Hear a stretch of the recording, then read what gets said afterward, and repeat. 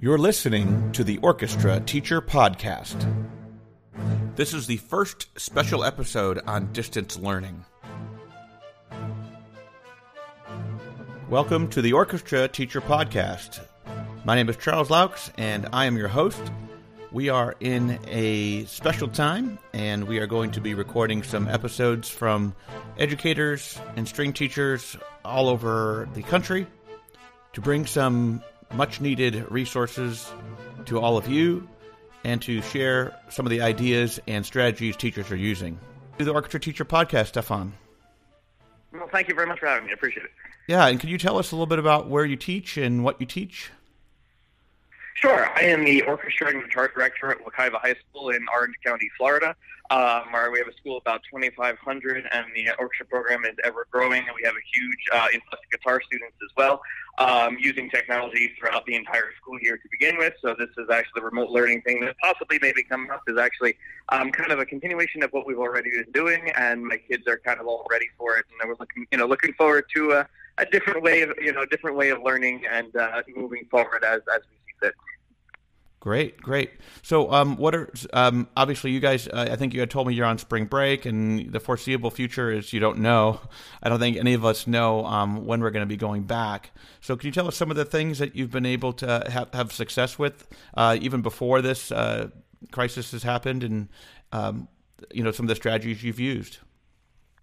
Sure. Yeah. I did mention we're on spring break now. We're off for another week after spring break. They called it an extending spring break, but we're all kind of in the know that most likely it'll be longer than that. We're planning accordingly. I mean, throughout the school year, we use our district is on Canvas, which I know a lot of districts are throughout the country. Okay. So we've done a lot of things digitally and trying to get away from the using the paper and killing trees as much as humanly possible.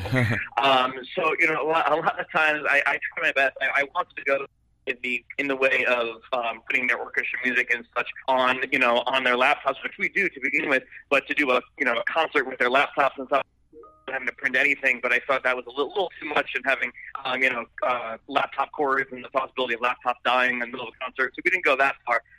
But I do post a lot of things online, all their music and things like that. There are apps on Canvas. I forgot one starts with the case. I can't remember the name of that I have already. I implemented about 3 or 4 years ago. Mm-hmm. That kind of just went in, and you can mark up music and so on through Canvas as long as you save it to like a Google Drive folder. But on top of that, we use this year we've been using Smart Music, the new Smart Music. I know there's been kind of controversy of it being the same as the classic version and doing well, but we've had success with it. Especially what's nice is the kids can find any piece of music they want, especially the ones we choose for our concert, and it tells them what they're doing correct, what they're doing incorrect, and so I'm kind of like a teacher at home, as long as they have their instruments at home, and including that, all the method books are on there. It's all a digital-based platform that they can basically play through without having the actual teacher there, which is awesome. But in addition to that, we've used Flipgrid, which is a video submission. Lost you just a second there. You can assign a playing test through Canvas on Flipgrid, and they can respond. It's kind of cool. They have like all these emojis and things, the decorative, fun things you could do on the videos. Yeah. And they can submit it that way. You can do it, and then even a playing test that way. You could do it, via just a verbal response if you didn't want to do a written response via Canvas and things like that. Okay. So that's Flipgrid. Sorry, I didn't want to cut you off. No, go ahead. That's Flipgrid. We lost you just for a second when you were explaining what it was. So Flipgrid is So that's perfect. Yeah. Flipgrid is a wonderful app. You could use it as a standalone feature, but it's also integratable within Canvas and Google Classroom, I believe, as well. You can either sync it up and you get a class code, and then you can make assignments through there.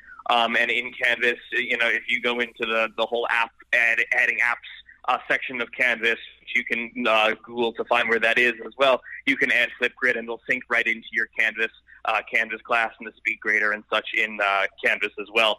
So you could use it for verbal responses, playing tests, and so on, which kind of goes along with Smart Music. A Smart Music will do some part of the grading for you as well. Okay. So you get instant feedback, whereas Flipgrid, you kind of the kid has to wait for you to look at it and grade it. So I kind of use them interchangeably depending on what I'm trying to assess. Good. And do you find that your students have a preference, one or the other, or some like one, some like the other? It tends to be. I did a whole last year. Last year, I did like a check off sheet kind of thing to master skill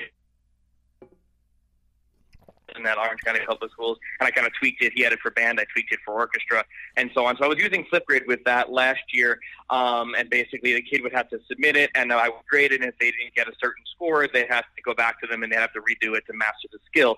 The annoying part about that was that they had to wait for me to look at it, and grade and send it back to them. Obviously, I'm grading, 60, 70, 80 of these, all the time, constantly. Right. It gets a little backlog.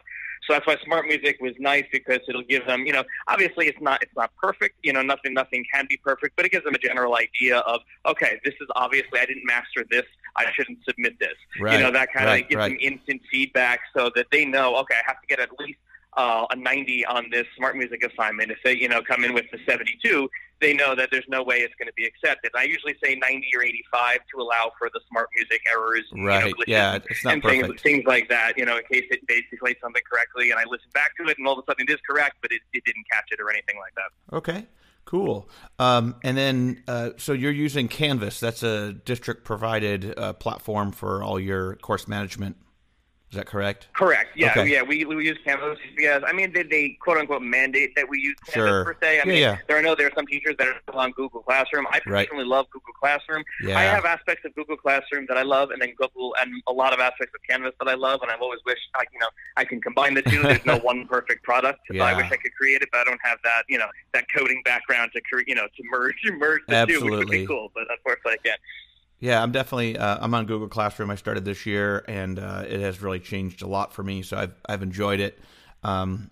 We're using Infinite Campus, which is our district-wide course management system, and it really doesn't have the ability to do what Google Classroom or Microsoft Teams, would do. So our district is also a Microsoft district. So a lot of teachers are using Teams as well.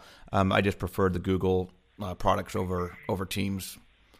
Yeah, Google Classroom is great, and especially one thing it has over Canvas is that, like Google Classroom, if you put up a document, it can automatically create a copy for each and every kid. Now, Canvas has their own version workaround with Google Cloud assignments and things like that, but Google Classroom, obviously it's integrated into the Google system, and it just makes it so simple for them, whereas a lot of sometimes like Google Form, for example, you put up on Google Classroom, if you want them to complete a form, Google Classroom will mark it as complete, whereas you have to, in good Canvas, embed it, and it won't count it as a submitted assignment unless the kid clicks mark is done or something like that. So it's a little clunky when it comes to synchronization with some Google things, which is kind of the things I like about Google Classroom more. But I try to latch onto the Canvas thing as much as possible because the kids are on it for all other classes. So if I start using Google Classroom, they then have to remember, let me go check Google Classroom, and a lot of assignments go unnoticed. Exactly. We had to submit what platform we were using, and so the principal just sent out an email with all the teachers and links to their websites and what platform they were using. So just so that kids could go down and parents could go down and see, because it is sometimes challenging to know what every teacher is on, and this kind of organizes it for them a little bit more. Right, exactly. And what's nice is I know Smart Music, as I mentioned earlier, they just there's a huge list of available companies that are giving free use of their software for the next 2 or 3 months while this this virus is. I believe it's I can't remember the link to it. I can send it to you. It's amazingeducationalresources.com, I believe, or something. Oh, okay. And I know. Yeah, also I can send that to you. I think that's what it is, but I'll double check. It's a list of it's extensive of programs and companies that are allowing people to use their systems for free for the next 2 or 3 months into the school year for these issues that we're having. I know Smart Music is one of them. They're giving free accounts for the rest of the school year. And Sight Reading Factory, which I've used tons before as well, is doing the same thing. Sight Reading Factory is awesome. I've done many different things with Sight Reading Factory. I know Smart Music has some sight reading stuff in it. I haven't delved into that much yet because I've loved Sight Reading Factory so much.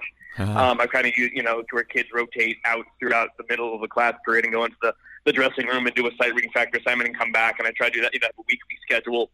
Oh, nice. And so on to do things like that. So Sight Reading Factory is great because you can, instead of even Smart Music, you can test whatever you want, create your own exercises, Mm-hmm. you know, a little slightly short of composing it yourself.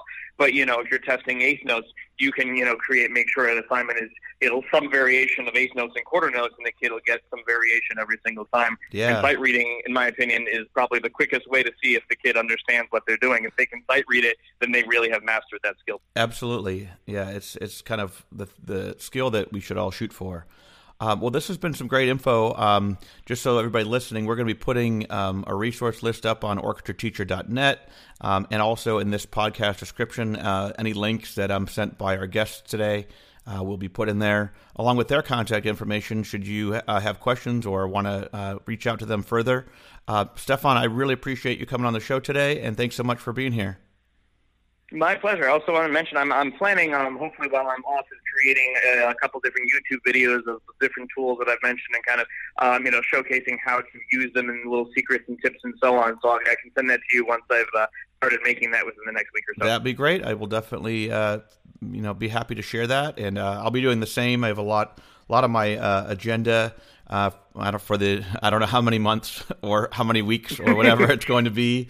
But definitely we want to put stuff out there for our own students, but also put some resources out there for others to use, because, you know, the best teachers borrow or steal from each other. Right, and exactly.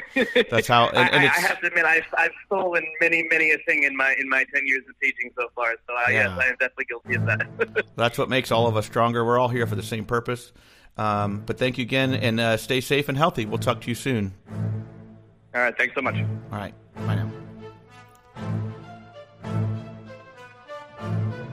You can subscribe to the Orchestra Teacher Podcast on Spotify, Anchor.fm, Apple Podcasts, and most recently, Google Podcasts.